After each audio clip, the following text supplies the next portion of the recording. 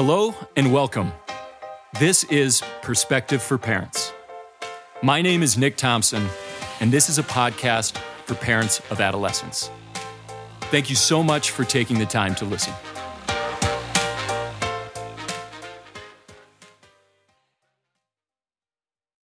We must be willing to hear all sides of their story and listen to all parts of the person.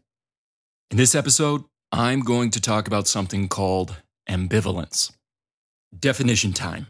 Ambivalence, noun. The state of having mixed feelings or contradictory feelings or ideas about something or someone. So I would imagine that your child is likely experiencing a lot of ambivalence about school this year, especially if they're doing it in a hybrid or remote model. Let's just say there's an ample amount of ambivalence about academic efforts and endeavors currently. And because of this, I would like to share my belief that all of the adults in the lives of students need to be willing to listen to and help youth explore their own ambivalence about school at this time. An important note here. Notice I said help our youth explore their own ambivalence. This isn't about exploring your own ambivalence about school.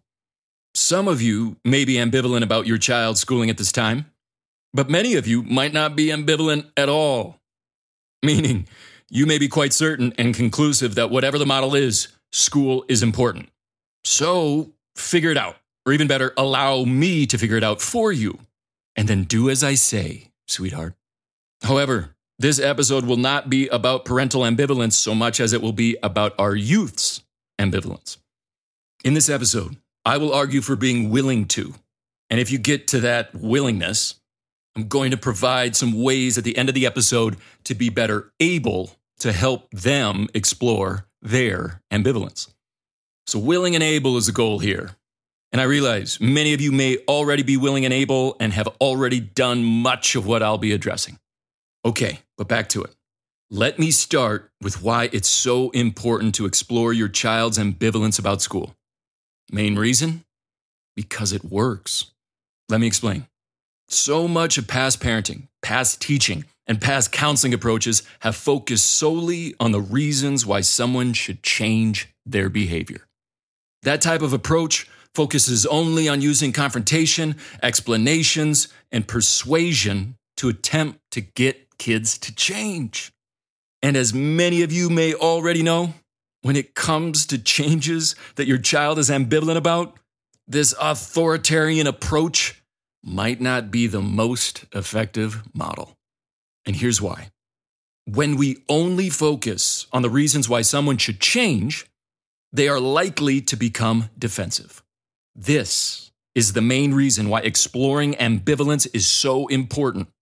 In my opinion, the practice and process of helping someone explore their own ambivalence is the best way to lower someone's defensiveness about a possible change effort.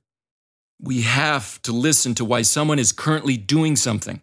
And in the case of many youth right now when it comes to school, why they are not doing something.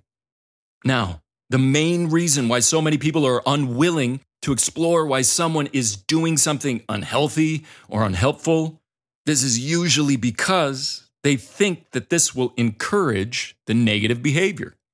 That being curious about it, that this curiosity will send the message that you agree with or approve of it. So to help debunk this myth, I'll say this. Validation is not agreement, and validation is not approval. So what is validation if it isn't approval or agreement? Well, here you go.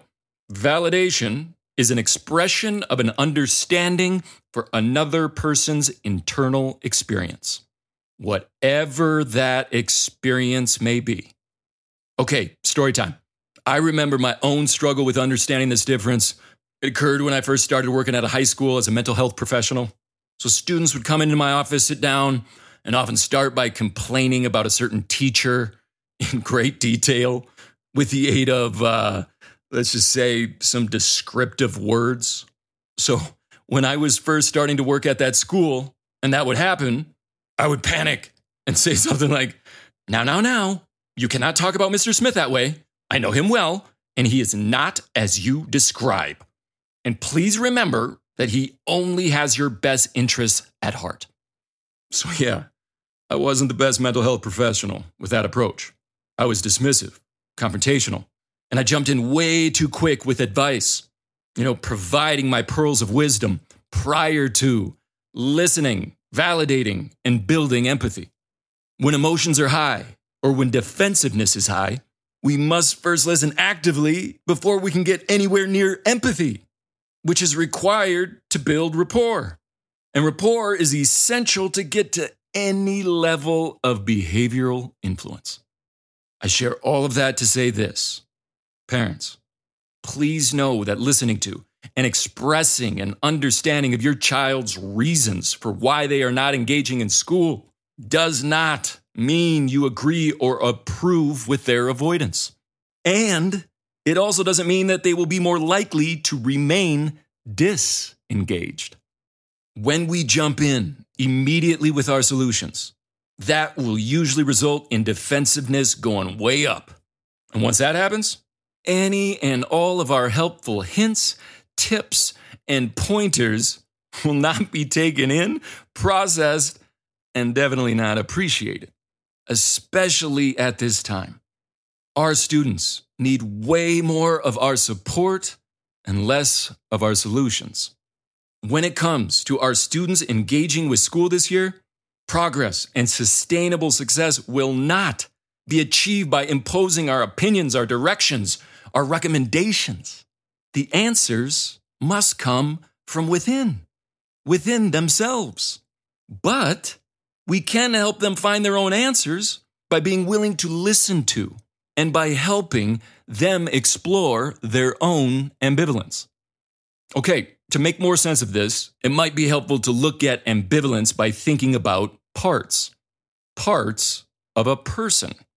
Let me explain with an example. When my alarm goes off in the morning, every single time, there is a part of me that doesn't want to get out of bed. And there's a part of me that does want to get out of bed. It is accurate to say I am ambivalent about getting out of bed in the morning.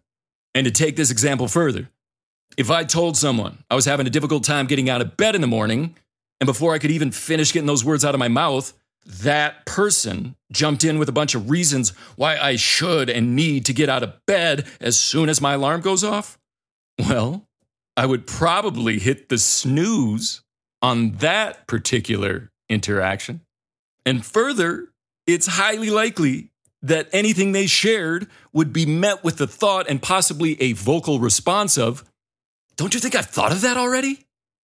Yeah, that would likely be my response because I'm already well aware of that part of me. The part of me that does want to get out of bed. Now, if I was open to and courageous enough to share that with somebody I trust, and that person was thoughtful enough to listen to and try to understand both parts of me, well then, I would be much more likely to find my own why and my own how when it comes to getting out of bed in the morning. And it doesn't stop there. If that person allowed me to explore my own ambivalence, I just may, ask them if they had any advice on how to feed the rise and shine part of morning me. And if and when that happens, parents, stay cool. Don't freak out. Don't show your hand too quickly. Pause. Take a deep breath and offer up some version of, "Well, since you asked." Okay, so these conflicting parts of ourselves, these parts, they are active, they're argumentative throughout our day. And back to getting out of bed. The reason I get out of bed in the morning is because I choose to focus on and feed the part of me that wants to start the day. And I use the word feed there intentionally so I could share the story of the two wolves. You may have heard it already, but if you haven't, the story is this. An old Cherokee man is teaching his grandson about life. "A fight is going on inside me," he said to the boy. "It is a terrible fight, and it's between two wolves. One is evil. He is anger, envy, sorrow, regret, greed, arrogance, self-pity, guilt, resentment, insecurity, lies, false pride, superiority, and ego. He continued, the other is good. He is joy, peace, love, hope, serenity, humility, kindness, benevolence, empathy, generosity, truth, compassion, and faith. The same fight is going on inside of you and inside every other person too. The grandson thought about it for a minute and then asked his grandfather, which wolf will win? And the old Cherokee man simply replied, the one you feed. Okay, it is highly likely that there actually is a part of your child that wants to engage with school this year. And this may go without saying, but yes, there is also a part of your child that doesn't want to engage with school this year. And that's okay. Your child's engagement or success this school year will not be achieved by eradicating the part of them that just doesn't want to. That part ain't going away.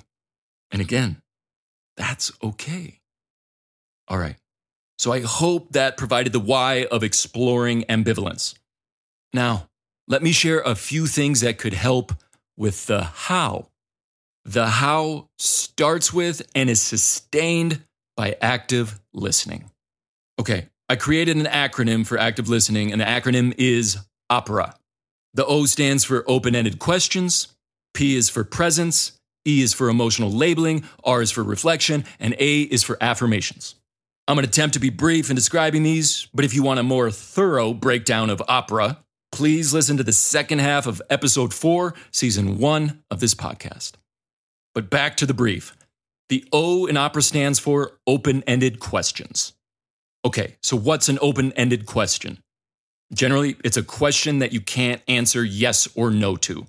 And the good open-ended questions usually start with what or how. You may be thinking, why is also an open-ended question, but we usually want to avoid using why. Why avoid why? Well, because why usually has a judgmental tone to it, doesn't it? Okay, the P in OPERA stands for presence. What I mean by that is be mindful, be aware of your presence. How's my tone? How's my cadence? How's my volume? Do I have a calm presence? How's my body language? Am I open? Am I relaxed? Is my phone put away so I can give my undivided attention? On to the E of OPERA. E stands for emotional labeling. That looks like when someone is telling you something, you'd say things like, sounds like you were really upset. Sounds like you're feeling really overwhelmed. I'm hearing that you're feeling really anxious. You label the feeling. You name the emotion.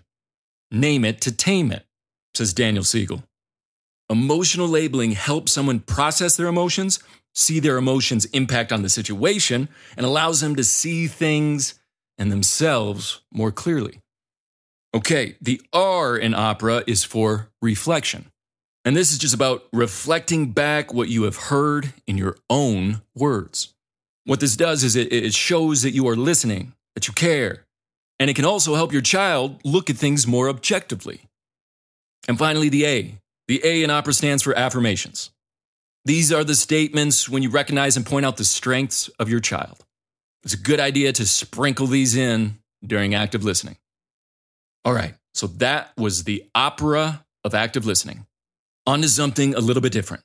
Another thing to remember when helping to explore your child's ambivalence, in order to keep their defensiveness down, you will have to monitor and regulate your own defensiveness as they begin to open up. Best way to do this? Stay present. Bring yourself back into the room, back into the now, back into the current conversation. Avoid connecting what is going on now with their past or your past. Avoid making predictions about their future. In general, just avoid cognitive time travel altogether. The present is where the person known as your child is. And the present is likely to provide the perspective needed to remain positive and calm. And finally, this tip is a personal favorite of mine when it comes to helping someone explore and resolve their own ambivalence. I call it the not so fast formula. So here's what it is. While listening to and discussing someone's ambivalence, I use this formula to figure out when I'm moving too fast or focusing too much on the positives of a particular change effort. When I'm moving too quickly or giving too much advice, the other person will usually return to a reason why they shouldn't or cannot make that change. When that happens, that is a cue to me. The cue being, not so fast, my friend. I have to pump the brakes, postpone my pump-up speech, and return to listening actively to both sides of their story.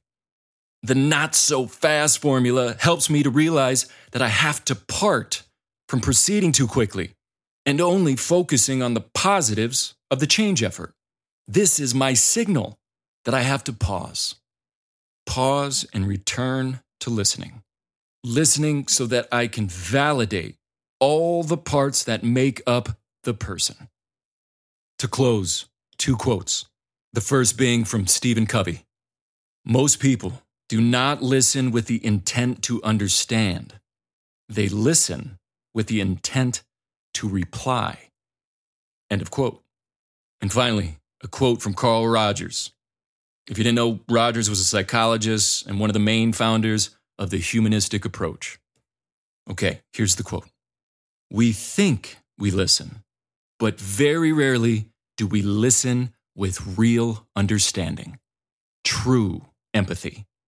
Yet, listening of this very special kind is one of the most potent forces for change that I know.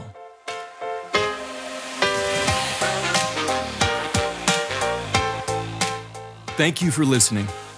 If you found this podcast useful, please subscribe, rate, review, and share with a friend. If you would like to find more information about this podcast or my upcoming presentations, please check out my website, perspective4parents.com. Spelled out, that's perspective, the number 4, parents.com. Thanks again.